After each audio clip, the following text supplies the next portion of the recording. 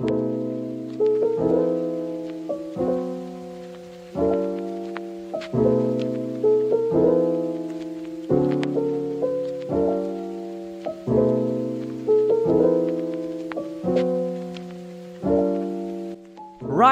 I want to understand right off the bat, what is a relationship expert? Please break it down for us. Yes. So a relationship expert is anyone who has an extensive knowledge about relationships and relationship dynamic. So a lot of times when people think about relationship expert, they think about romantic relationships. Okay. But Yeah.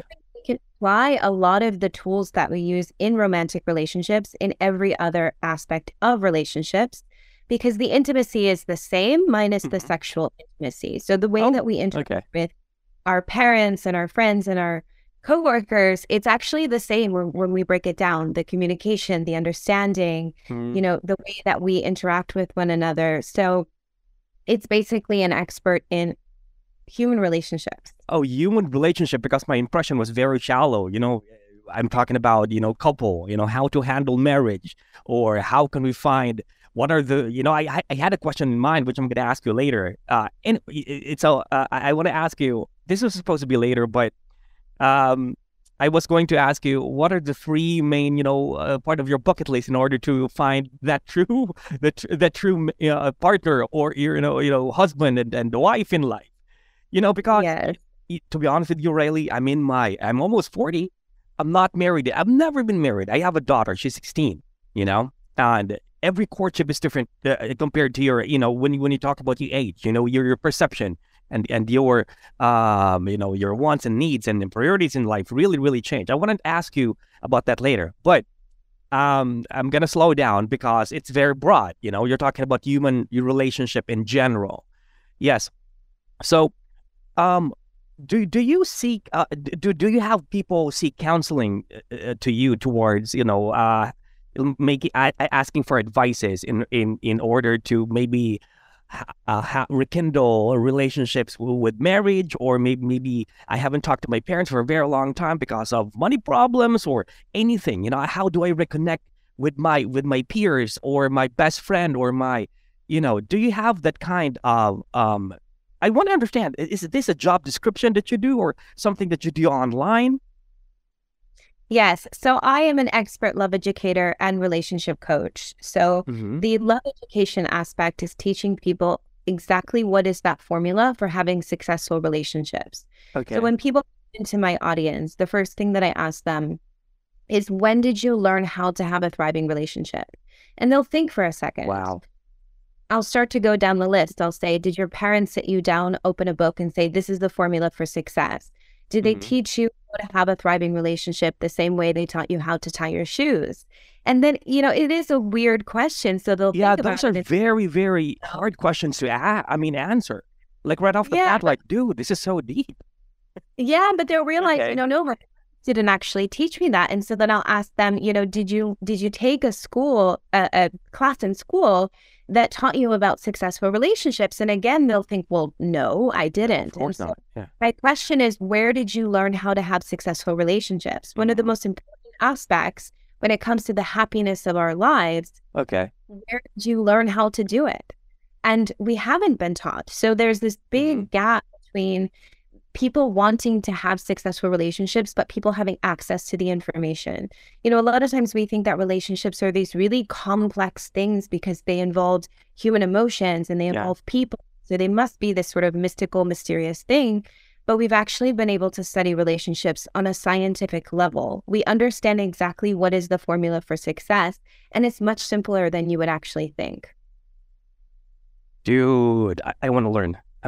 So wait a second, hold back a little bit. How do you define a successful relationship anyway? Because for me, that's very broad. For each his own. Everybody has their own definition when it comes to that, right? But how do you answer for you? So every relationship can be different, but essentially what we're saying when we're talking about what I refer to as a thriving relationship is one that is happy, healthy, and growing. Okay. So if two of you are happy, if the relationship is healthy, meaning that it's void of any kind of abuse or neglect or anything like that, and the two of you are moving forward in a positive direction, that is a Uh-huh. thriving relationship. Now, I do get into specifics when I work with clients. So as you were asking, I do work with couples, with Yeah. married couples, in couples. And what we're talking about there is a couple who doesn't fight ever. So I teach couples how to not fight, which is the new Wow. How is concept. that possible? Yes, that's the function. A couple that is completely honest, that creates a safe space where they can be vulnerable, they can open up to each other. And a couple that is basically on the same page. They have the same values, the same beliefs when it comes to the relationship, the ultimate level of compatibility. A lot of times we think compatibility is like, oh, I want someone who's tall and who's smart and who's funny. That's Those very are tough. those are interesting aspects. And of Yeah. course you can have those things, but we have to go much deeper and make Yeah. sure that we're actually wanting the same thing for ourselves and the same thing for our relationship. Yeah, those things are shallow. When you talk about, I want this and I want that, but people are vapid when it comes to relationship most of the times. But I want to ask you, so let's talk about relationship first, as a couple, right? As a couple, looking for the right one. Because for me, there's no such thing as, I don't know, but this is just my opinion based upon my experience. Finding the right woman somehow can be, I don't know, man, it just naturally happens. And for me, the right person would be somebody that's more understanding. With the analogy of a toasted bread, right? They said the analogy of a toasted bread. The most delicious part of a toasted bread is, as a matter of fact, edible for most part, would be the middle, and the sides of a toasted bread are the important part, and you should eat that too. You know, you should eat that too, and that's the bitter part of the relationship. That's a bitter part of the person, and you have to learn how to embrace the ugliness of the person in order to grow. So there's no such thing as really an ideal relationship or ideal person. You have to communicate. You have to understand, what do you think about this and what do you think about that? What do you like about me and what don't you like about me? Let's talk about it and let's work it through. For me, that's a relationship. But don't you think you can seek happiness by just tweaking each other to a point where, if you want to change me, then you don't love me? How does that work? How does that work? That's a really good question. That's a really great question, because Yeah. when you're thinking about being in a relationship with someone, this is a whole different human being who has a different past, different traumas, different experiences, different desires. You put those two people together, especially in a house, often sharing bills and dinners and children. There's a lot of complexities there. Mm-hmm. So I do believe that there is such thing as a perfect relationship. Now, that doesn't mean that there's a relationship without problems. I actually don't think that problems are a problem. It's the inability to solve the problems that allow us to suffer. So perfect relationship is basically as close as it can be to flawless as humanly possible, right? So it means you have all of the dynamics that you need in the relationship. You have that communication, you have understanding. The two of you have a problem-solving technique, which is essential for relationships. The two of you understand how to navigate the ups and downs that are going to come your way with things in the relationship and things outside of the relationship. So it's as good as possible, meaning that you know how to navigate the things that come your way. When you meet someone, you have to have a list of non-negotiables and a list of preferences. So is there a perfect person out there? Well, there's a perfect person for you. And there are probably multiple perfect people, right? Because there's so many people on this planet. So when you are in that dating stage and you're starting to meet people, you have to go through that list of non-negotiables. It's great to go on a first date and say, what's your favorite music and what do you do for fun? And those are really good questions. But also we have to start adding in some of those deeper level questions to see if we're truly compatible. I call it sharing a common vision. So for example, you have people, you have a lot of men out here who are on two sides of a spectrum. Some men are in this sort of traditional sense that they want a woman to stay home and to have his children, and he wants to go out and work and provide, and he has that idea. And then you have the other type of man who says, we're equal, maybe I stay home, maybe you stay home, it doesn't really matter. And so both of these are perfectly fine. There is no right or wrong. It's your life and you get to live it the way that you want. The question becomes, if you have these, one or the other value systems, are you finding someone who also aligns with that value system? Because what we see in long-term relationships, after 5 years, the two of them Mm-hmm. are fighting because, one of them feels undervalued, or there's not that Yeah. idea of where they stand in the relationship, what the expectations are. So we have to have those conversations very early on in the beginning. What are your values? What are your expectations? What kind of relationship do you want to have? What kind of life do you want to live together? Do Very you interesting. value respect, communication, honesty, all of these things? And if so, how do they show up in the relationship? So we have to really make sure that we are finding this person that we are compatible with on this deeper level. Wow. You know, I'm learning a lot. I want to ask you about non-negotiables because you mentioned that a while ago. Because I grew up as a Filipino, and most of my coworkers, I have been to different jobs, experiencing different cultures. Also with traveling and having relationships with other outside of my race, right? But by the end of the day, I'm Filipino, and Filipinos, this is how we see relationships. There's no such thing as non-negotiables. I don't know because yeah, it's always gonna be like because we always follow what the women decide. For example, a normal Filipino household, the father works, right? The father works, and the finances goes to the mom. That's how I saw my parents. When they got older, and most of my friends are like that as well. So when it comes to finances, it's always the wife that keeps the money. That's non-negotiable. When it comes to buying a car, a property, that's non-negotiable as well. So always, by the end of the day, the wife decides. Even the small things like, are we gonna go out? Are we gonna see this concert? Are we gonna take that vacation? The wife put a list on anything. We can't do that. We can't go there. But I want to watch a game. No, we can't. It's way too much. So rather than doing this, we're supposed to do that. We're gonna do this. But this is exactly what you want. What about I want? So how do you break it in? But first, I want to ask you, can you give me at least two non-negotiables on your list when it comes to relationship? Yes. So everyone has non-negotiables, and I think it's Yeah. something that we're not used to thinking about. But if I were to Yeah. ask you, would you be with someone who enjoyed beating you, you would say, well, no, I Oh, don't. that's obviously non-negotiable. Right? And so it seems so extreme, but you can say, okay, well, that's a non-negotiable. Someone who doesn't beat me, and then we can sort of work Right. back Come from on. there. Would you be with someone who has, an addiction, or someone who does Okay. this, or Of someone course. who does Of that? You course. can Yeah. start to, Yeah. get closer and closer to simpler things. Um, but everyone is entitled to their own non-negotiables. There's no Okay. right or because this is your partner. You get to choose, and what's right for me might not be right for you. Okay. It's like having someone come and do interior decorating in your house. I personally hate the color red. For me, it's too bright, it's too dark, it's too loud. My house is full of neutrals. Yeah. But if you want to paint your entire house red and have all red furniture, I mean, it's your house. I'm not going to live in Mhm. it. So what's right for you may not be right for me, and that's perfectly okay Mhm. because there's not one type of relationship. There's That not could be one. part of your non-negotiable, right? The, Yes. the color of the house, the interior designing. What if we live together? I want to change that, but you know what? This is my part of the house. It's my space. So you can't do anything about it. You can't touch it. Okay. Right. So for me, for example, a non-negotiable is that I'm happily married now, and my husband and Nice. I were into health and fitness. So I have been in relationships prior to people who didn't really enjoy exercising or eating healthy. Yeah. And that did for me because it's such a big part of my life. I wake up and I Exactly. meditate, Yeah. exercise every day. I love to go hiking and do active things with my husband.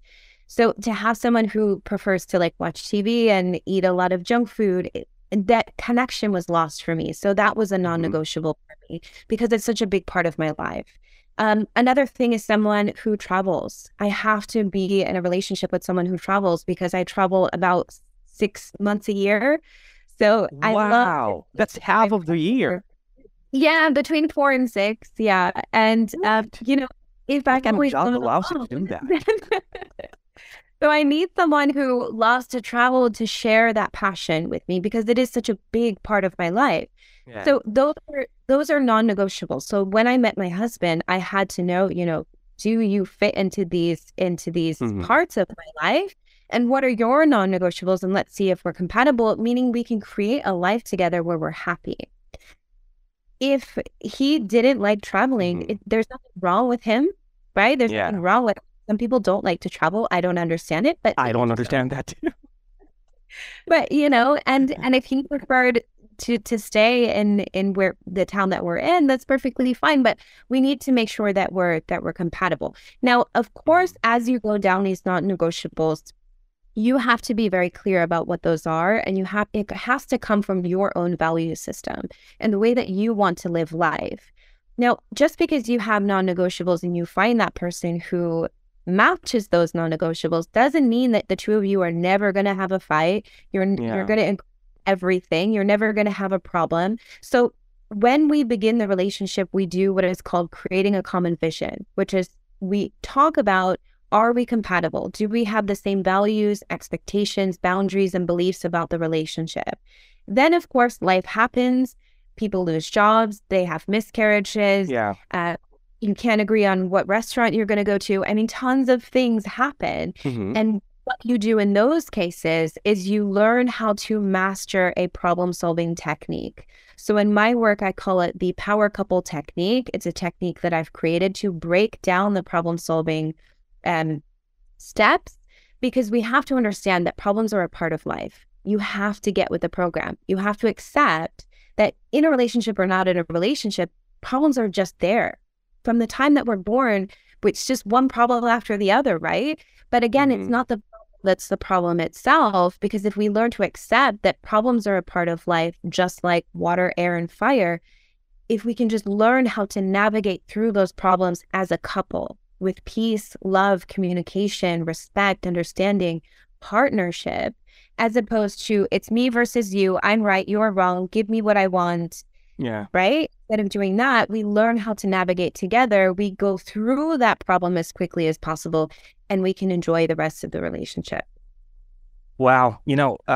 What I love about what you said about non-negotiables, because it completely puts you, somehow it keeps you who you are as a person. What I'm trying to say is most of the people, when they get married or when they get settled down, I'm sorry to whoever who's going to listen to this, but I'm just going to be real here. People change. People tend to change. They change of who they are because of their partners or their wives or husbands, whatever. I don't see anything wrong about that. But what about me? Am I going to sacrifice about my love for traveling? Am I going to sacrifice about my love for being fit just because, your wife, when she had that very first baby, she got big and she doesn't want to work out anymore because a lot of things has changed. I know that this is very shallow, and when you talk about physical, it's really important. It's very important. Sex is part of the relationship too. It keeps the relationship together. You have to keep it fresh. You have to keep it new. Just like what Chris Rock said, if it's not new, it's true, right? So I want to ask you about non-negotiables. First of all, thank you for saying that, because I'm certainly gonna somehow apply that in my own in my own way. But do these non-negotiables a make or break deal when it comes to relationship? What I'm trying to say is, what if this non-negotiable changes? Do you adjust? Do you tweak?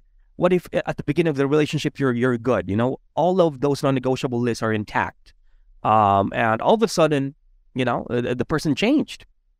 Yeah, non-negotiables are just how you start a relationship. But this idea that I'm going to be the same person today and the same person in 20 years, it's absolutely 100% not going to happen. Exactly. Especially in the fast world where we have technology and we have new discoveries and we have the internet. I mean, we're not going to be the same person. And that can be a beautiful experience because, again, you can use that navigation of your relationship to grow together, to form different ideas together as a couple.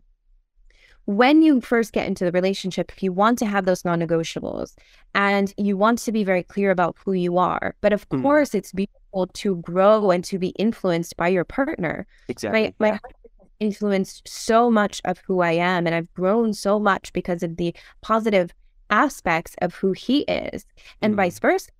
My husband has learned so much about relationships and this is an amazing thing. But if we have non-negotiables, let's say, I have had this situation quite a bit. So I've had people in relationships where one wants to have a child and the other one doesn't, and they get into Yeah. the relationship Mhm. anyway.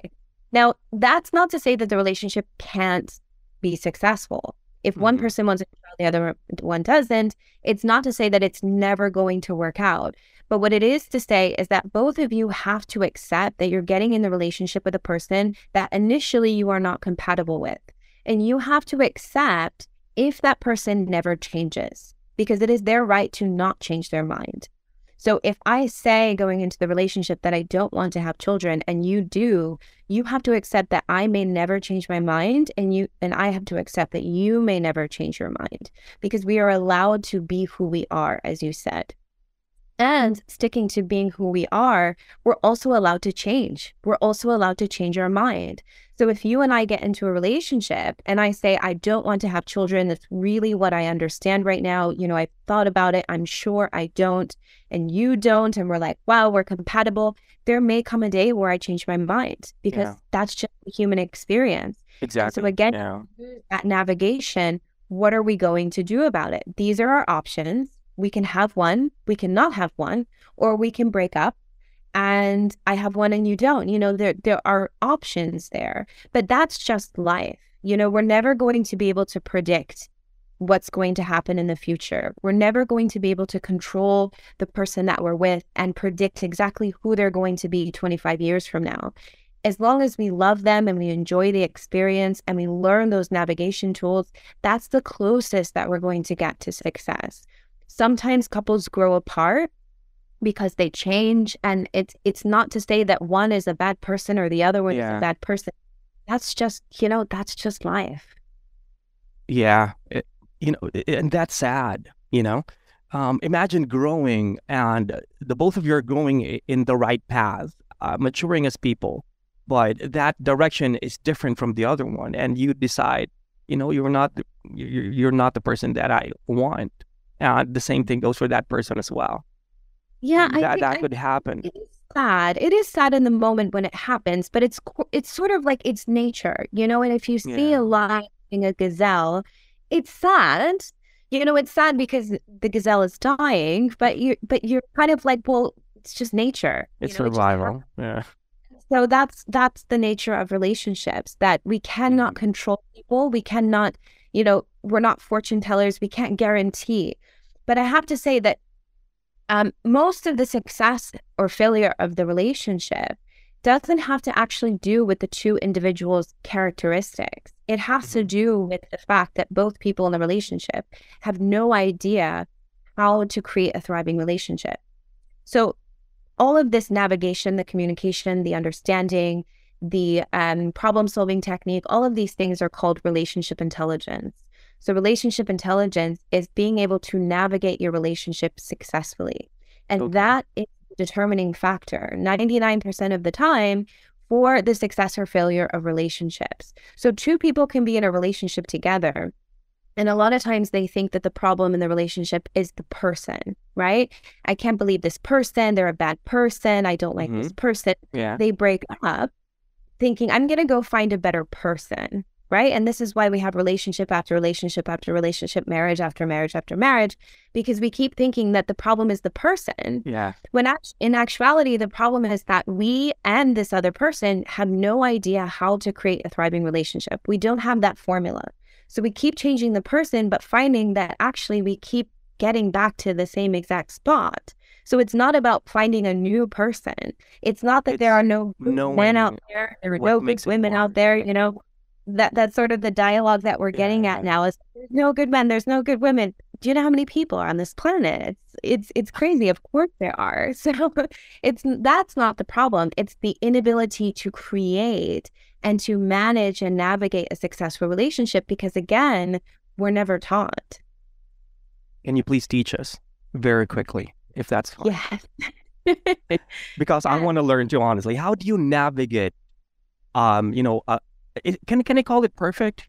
How can you navigate a perfect relationship, or how can I navigate a right relationship? Because for me, that, like what you said earlier, compatibility is going to be the first thing that comes into mind. But we are very vapid human beings. For example, if I'm on vacation, I see a beautiful woman, that attracts me, and that enables me to talk to her.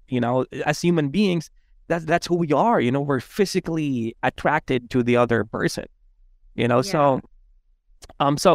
That's just my thought. That's just my thought process.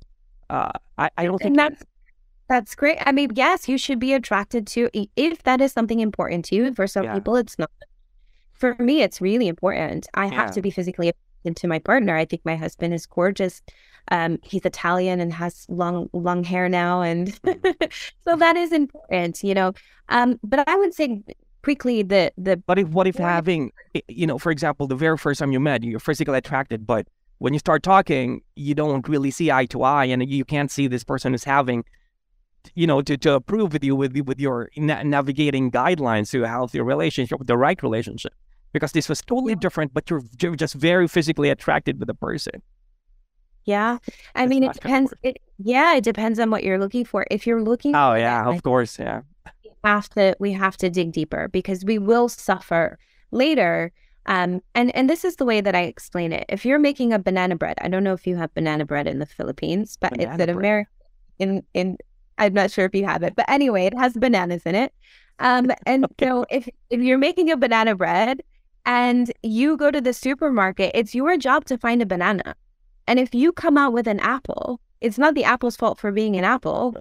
It's your job to go get a banana. Of course. Yeah.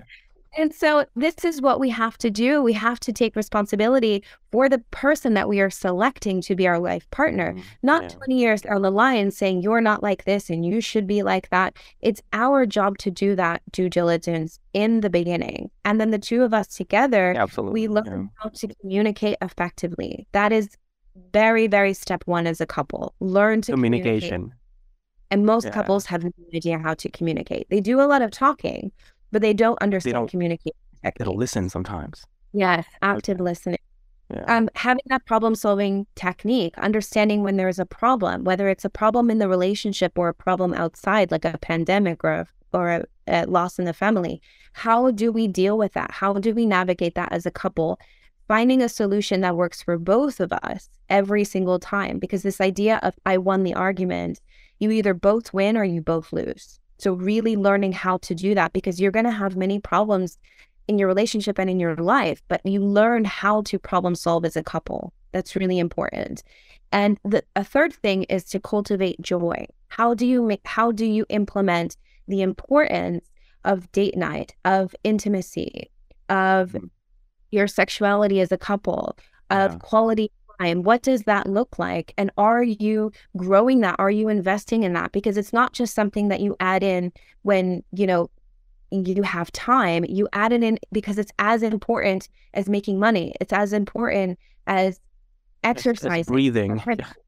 Just leave it to the end because they take the relationship for granted. Wow. So communication, cultivating joy. Wow. That's beautiful. Communication, you have to pass that first so that you can go to step 2, right? Yeah. Yeah. So what's your third one? Cultivating joy. It's hard, It's hard, especially when the spark is not there anymore. Especially when two couples starts to have kids and the priority are the kids. The life is all about the kids. I'm not happy with you anymore, but I want to stay with you because of the kids. I don't love you. This is normal, Most of my friends, I'm sorry, they're not going to listen to this, but most of my friends, after they leave work, they call me, Marty, where are you? They don't want to go home. They want to drink with me because house or home it's supposed to be a sanctuary, but when they get there, it's man, it's that feeling. But they stay together with the kids. It's because their lives are the kids. They got bigger and they don't have those things anymore. They don't have movie time. They don't even enjoy vacation. It's all about the kids. Did you see what the kid did during that time? The pictures is all about the kids. So that's the hardest part. I'm not saying it's not going to work. It's not workable, but it's not easy.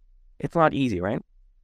Exactly what you said is extremely damaging for couples, and it's extremely damaging to the kids. So a lot of times couples think we're staying together for the kids. You're actually damaging the kids more than you think, because what you're doing is you are reflecting what a relationship is. That is the first relationship that children see, their parents. And Isn't that is that why most couples are in it right now? Mom and dad don't talk anymore. They're on their gadgets. And yeah, I'm sorry. they're seeing that relationship and they're thinking, oh, this is how people interact. They Yeah, just are cold and they don't laugh and they don't have fun and they don't touch. This is a relationship, and so they pick up on that, and that's why you had the generational trauma, the generational ignorance, hmm we're just sort of repeating that behavior. We wow, need to see, as children, our parents connecting and communicating and problem solving and loving, and as a family yeah. enjoying, because that's what it's about at the end of the day, isn't it? We're not having children because there's a shortage of human beings on this planet. We're having kids because it's an experience. Yeah, but I So like what you it's said. We it's are uneducated when it comes to this. That's why we need people like you, you know, mm, because we understand the standard, the general advice, or we see others. Okay, they have a family and they're in they're together for a very long time, so we should be that too, without really realizing, there's struggles there, and we're not. Somehow, it's a little bit embarrassing to talk about it because we see other people, especially on social media, being happy all the time, and without mm, really digging deep how to keep a relationship. If there is an event or a live seminar about how to keep a relationship together, we think about it as, okay, so we're having problems at home. No, we're doing this because we want to make things better. We're not doing it mhm. because there's something wrong with it. It's not like a hospital where you get sick and it's taking care of yourself, right? But I'm learning Yeah. something. This is what I learned today, by just talking to you, that this thing shouldn't be somehow is a form of like a disease, or maybe an embarrassment that dude, if I do this, maybe I would realize something. I'm fearful that if I do this, I might figure out something that I'm not really happy as a person in this relationship, and I want to leave. I'm afraid about what I'm gonna find out. What if I can't see past that communication because we don't really get along, and we've been like that for years, but it's working. A lot of relationships are like that, right? Mhm. As much as Yeah, and crazy as it sounds it like. my point to that is it's your life. And if you're Oh yeah, happily living life with those blinders on, I'm no one to tell you that you have to yeah. pull back the curtain and you have to do the work, because this is your life, and everyone has the right to live their life the way that they want to. But for those couples who do want something hmm else, they do want to stop fighting. They do want to have more intimacy. They do want to have more fun, because people are suffering now, not just from their romantic relationships, but they're struggling with finances. Everything's getting so expensive. I want to talk about that too. Yeah, It's just there's so much going on, yeah. and there's so much suffering in the world, and then we bring that energy into our relationships, and a lot of times we take it out on our partner because this is the closest person to us, all that stress hmm from everything. And so we wake up in the morning, we go through the motions, we check the boxes, but that's being alive, that's not living. And so what relationship Wait a intelligence? second. Well, that was beautiful. Say that again. We're Yeah, checking the boxes, but that's being alive, and but that's not living. most of us are That's a walking beautiful around nugget right like there. zombies. And then we try to fill that void, that anxiety, that depression with social media, eating, smoking, drinking, any distraction that's going to stimulate our nervous system. Um, but we're not happy. We're not thriving. We're not excited. We're not connected. We're not hmm inspired for what's going to happen tomorrow. We're just waiting to go to bed at the end of the day because we're so exhausted. So it's really about giving those people who want more the information that they deserve. And what you were saying before about the education, I wish that I didn't have to have this job, although I love it. I wish that I didn't have to have it, because this is information that children should be learning in school. And this is why my team and I are working to get this How put sooner you into, think should kids learn things like this in school? I would say from first grade, maybe even From first kindergarten. grade. I mean, yes, absolutely. This is not rocket science. It's not brain surgery. I'm not that hmm smart. I tell all of my clients, this is very basic. Okay, this is hmm very basic. Nothing I will explain to you, you won't be able to understand. And I've never had in all of my clients anyone come to me and say, this is really difficult, I don't understand, they understand everything. Yeah. The real hard work comes in Yeah. It's when you applying it. can make those decisions. It's applying it. And it's hard to do Yeah, it's because hard to do. they have to they have to rewrite a lot of what their brain is telling them. You know, most of the things we're thinking on a daily basis are repetitive thoughts.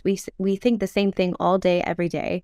And we have to stop those thoughts, replace them with new thoughts, replace those bad habits with new habits, which is really getting more difficult the older that you get because you get more comfortable in those things.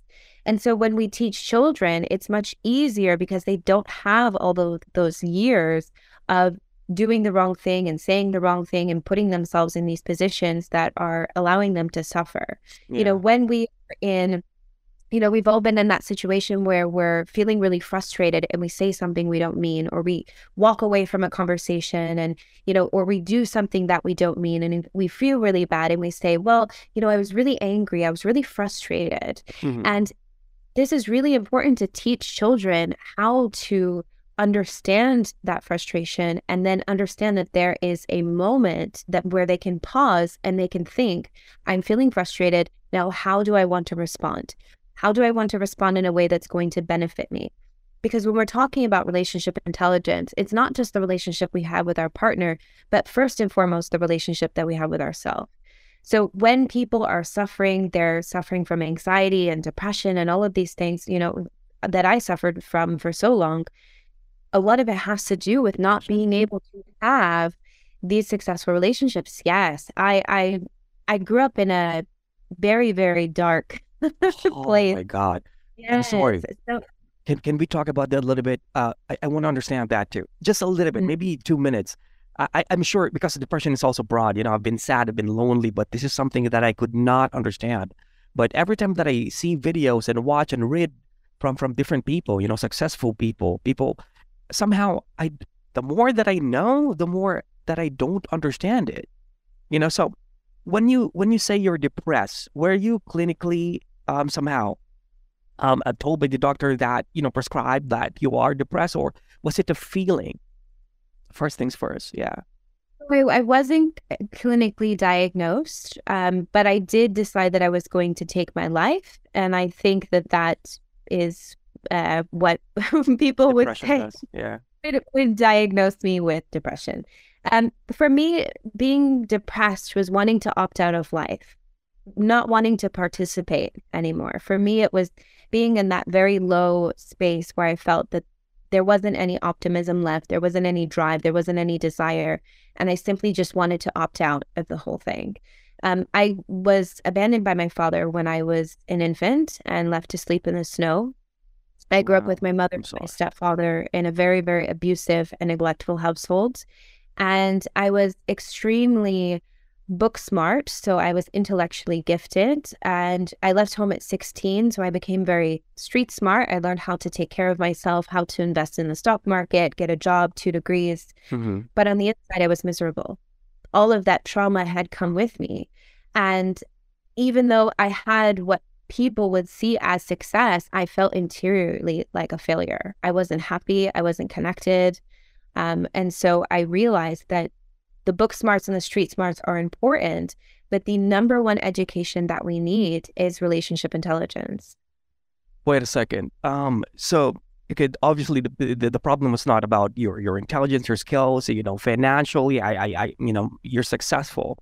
But how old were you when this happened? And when you say that you want to opt out, if it's possible, I really want to understand this. Is it possible? Can you describe that certain feeling? Because just like what I said, and I think I speak a lot for, I speak a lot for a lot of people that, we've been sad, we've been lonely, right? But there's always a way out. For example, if I feel sad, I try to go outside. When I see the sunshine, it just, it's my magic pill. When I bike, when I listen to music, when I go outside, when I hike a mountain, when I dive in a waterfall, it's like, dude, this is fucking amazing, but yeah, I swear to God. But when I go home where the weather's bad, it was like, I overthink, I sort of like live in this, in between this, this call. And I realized that why am I sad for no reason? Sometimes I Google, is it possible to be sad for no reason? And read things like, dude, I don't want to be educated this way because I might think that I'm depressed, but I don't want to feel that way because I'm not clinically diagnosed. But this is what I read, and this is how I feel. Do I belong to that category?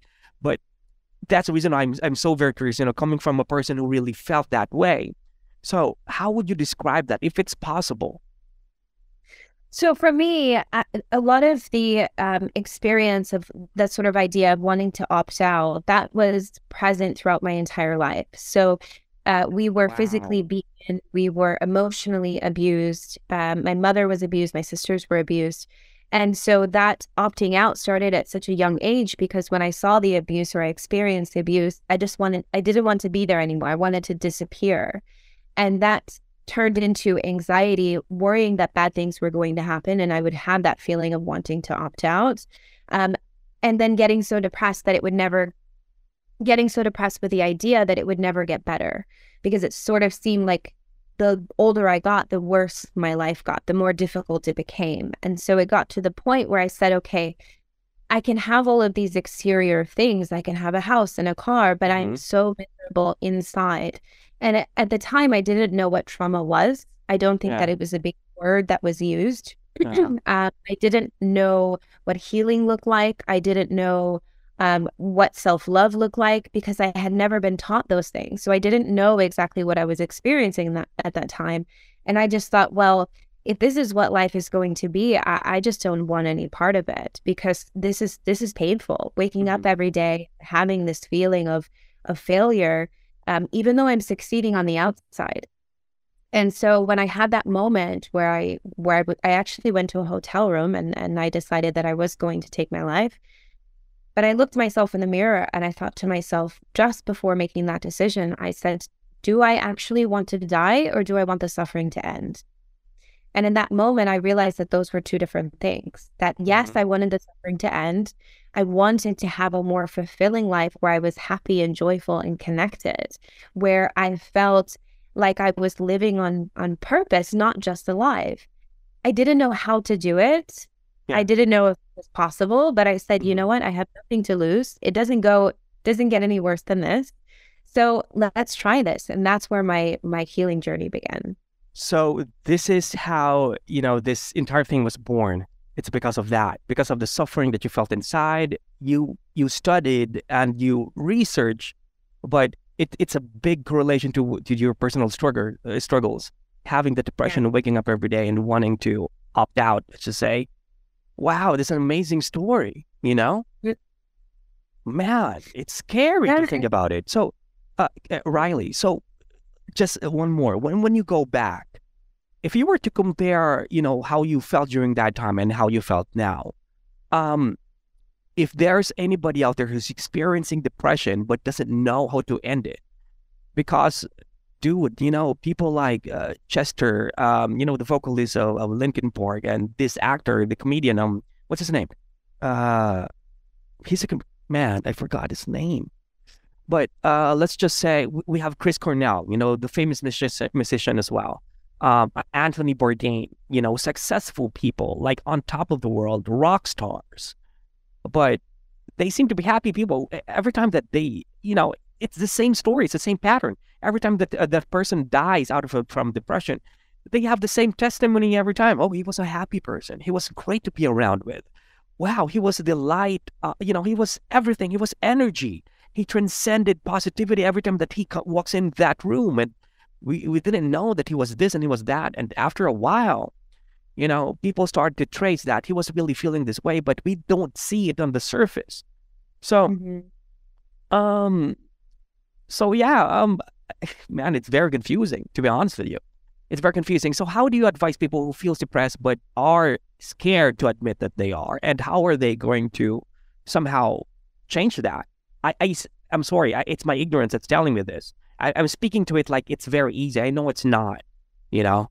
I know it's not. It's something that I don't understand. That's why I want to learn. Just anybody who's listening to that, who's feeling depressed, how are they going to, somehow live at least day by day and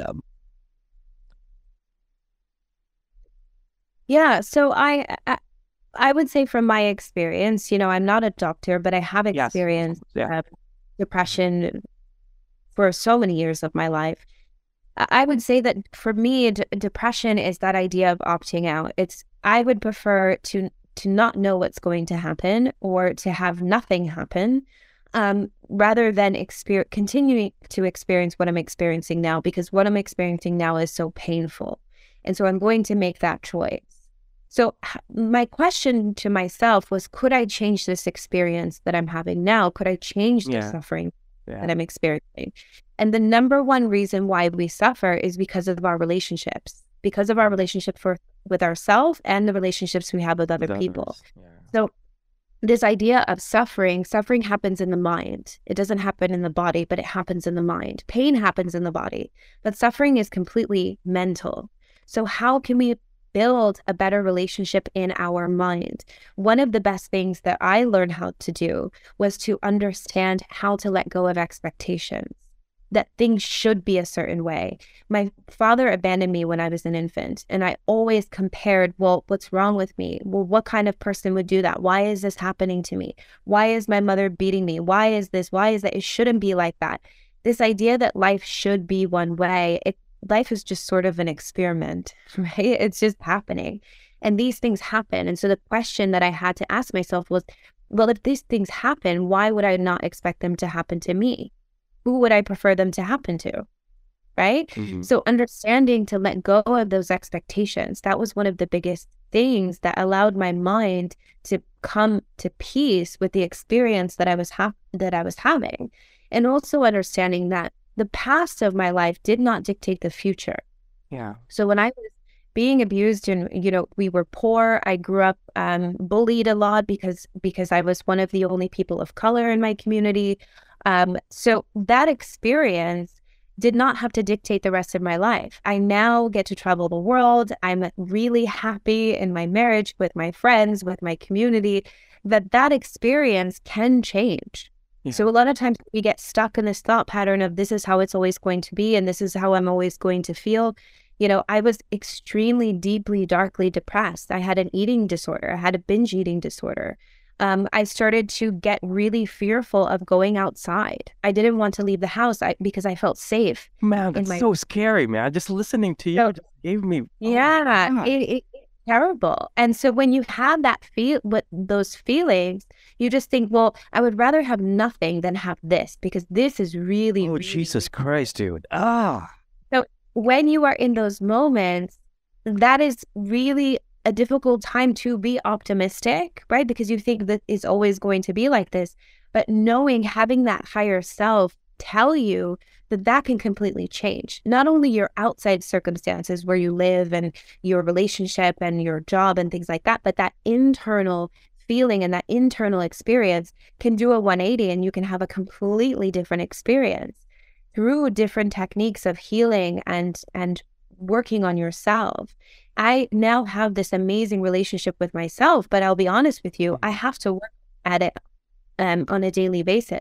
My husband, until now. Until now. So it's sort of like this lifetime maintenance plan. It's sort of like, wait a second. I'm so sorry for cutting you off. When you say, I'm just curious. So when you say until now, does that feeling still haunt you, or that experience still haunt you every time? No. So I would say that I'm far removed from my trauma. Okay. Mm-hmm. Even now when I tell my story, it's like I'm telling you a movie that I saw, or I'm telling you about an experience that someone else has had. Mm-hmm. So I remember all of the details, but I don't relive them. So it's not a movie. Exactly. Yeah. It's for me. So I have healed from that process after many years. But when I say a maintenance plan, anxiety and depression and trauma leave scars.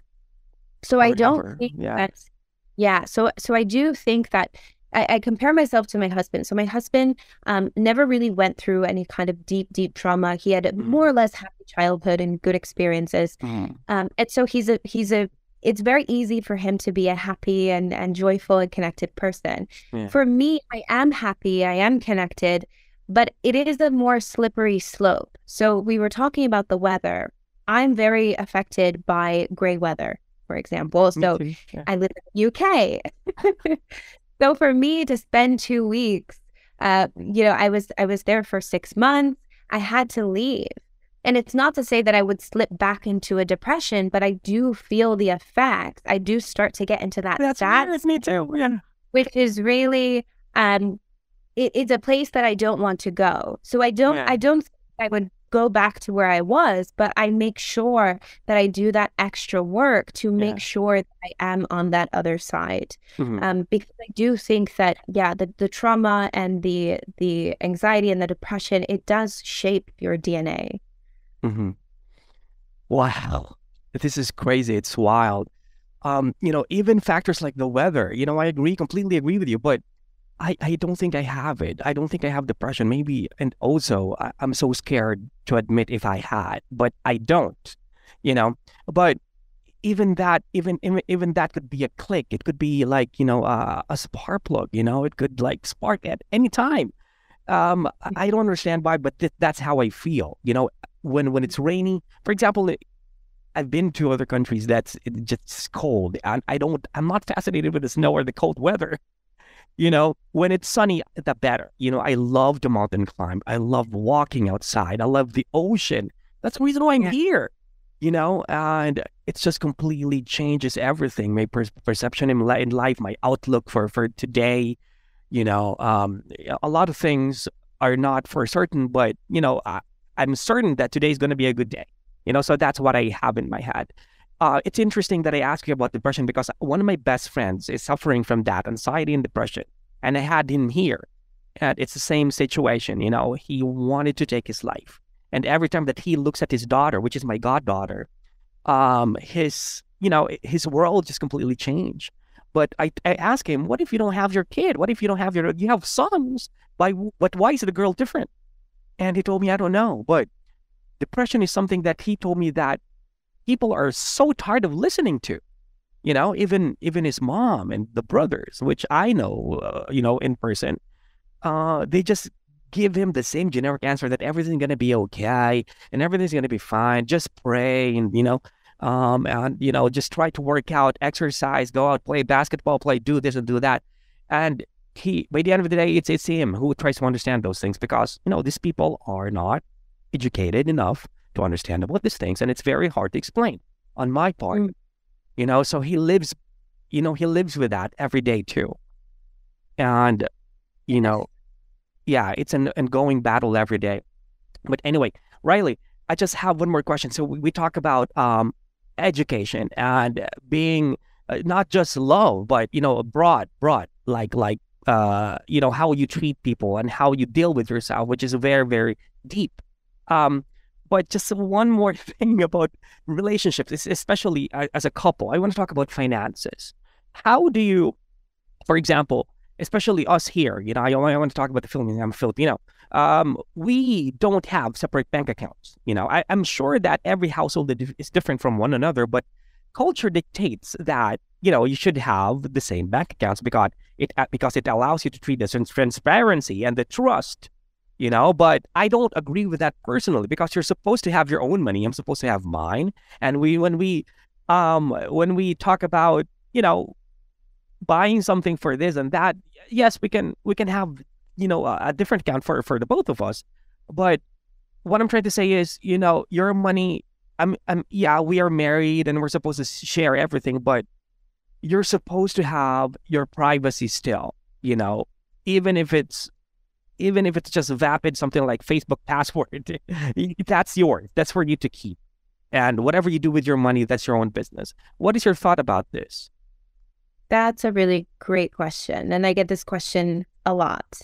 Mm-hmm. Before I get into the detail, I just want to say this because it's really important for people to understand. The success or failure of a relationship Mm-hmm. has nothing to do with these different types of styles that you have. Okay. So whether you're married or you're just in a relationship, if you have children, if you don't have children, if you have an open relationship or a closed relationship, if you decide to share finances or you have separate bank accounts, if the husband stays at home and takes care of the kids and the wife goes out to work or vice Mm-hmm. versa, none of these decisions will automatically grant you success or failure of the relationship. Because we've seen couples on both sides doing Yeah. all these different things. The only thing that will determine the success or failure of the relationship is relationship intelligence. Nothing else matters. So with that said, when it comes to the finances, there's no such thing as you should do this, meaning that every couple should do the same. There's no Yeah. such thing because it really doesn't matter. Mm-hmm. You can do whatever it is that sits right with you. So in the States and actually in the UK as well, it's very common to have separate bank accounts. So we're the opposite. Yeah. But my husband and I, we share a bank account.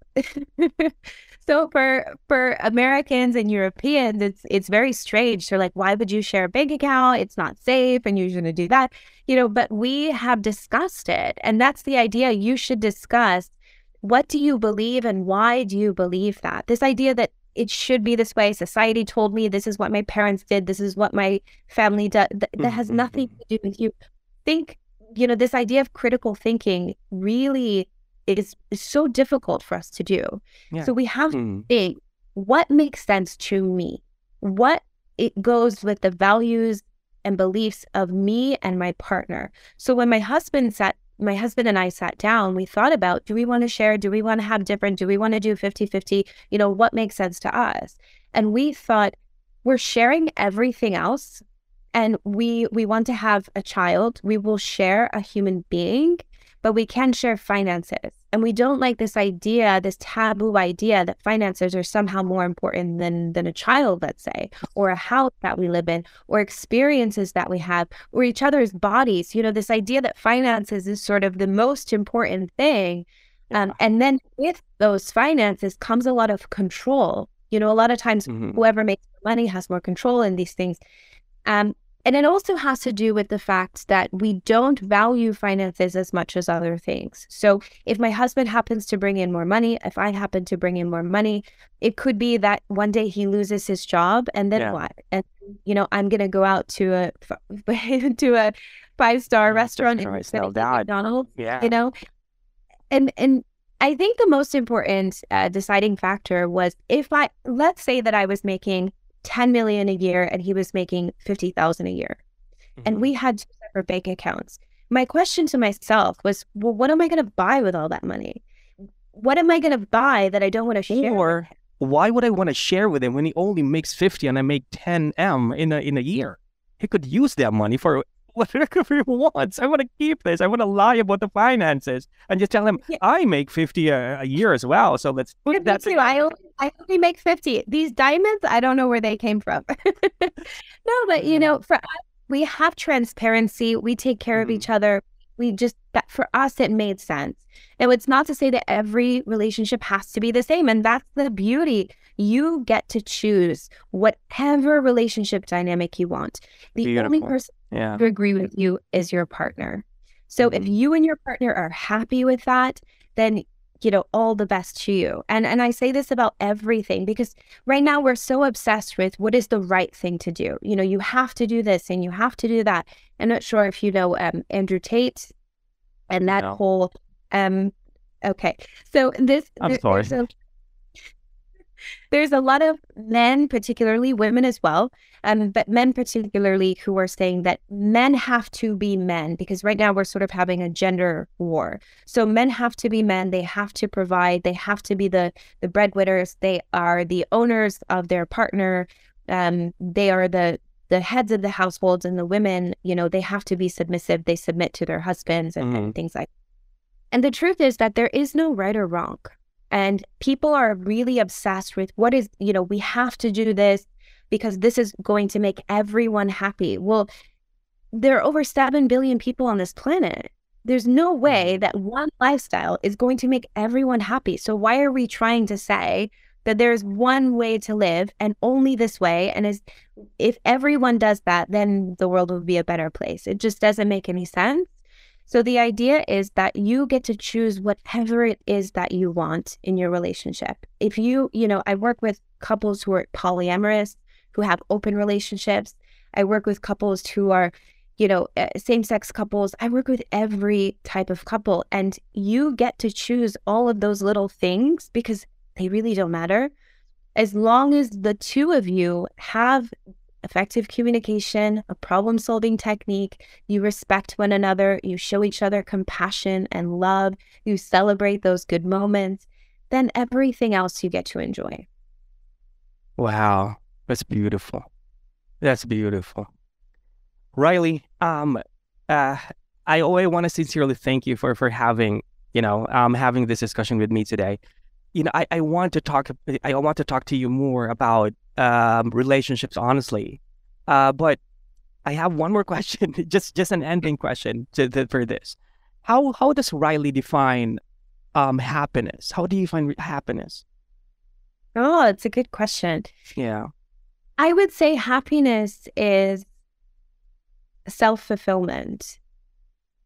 Happiness is self-fulfillment. And I think at first glance, it sounds a bit selfish, Yeah. because we believe self-fulfillment is having money and having cars and having, fame and all of these things.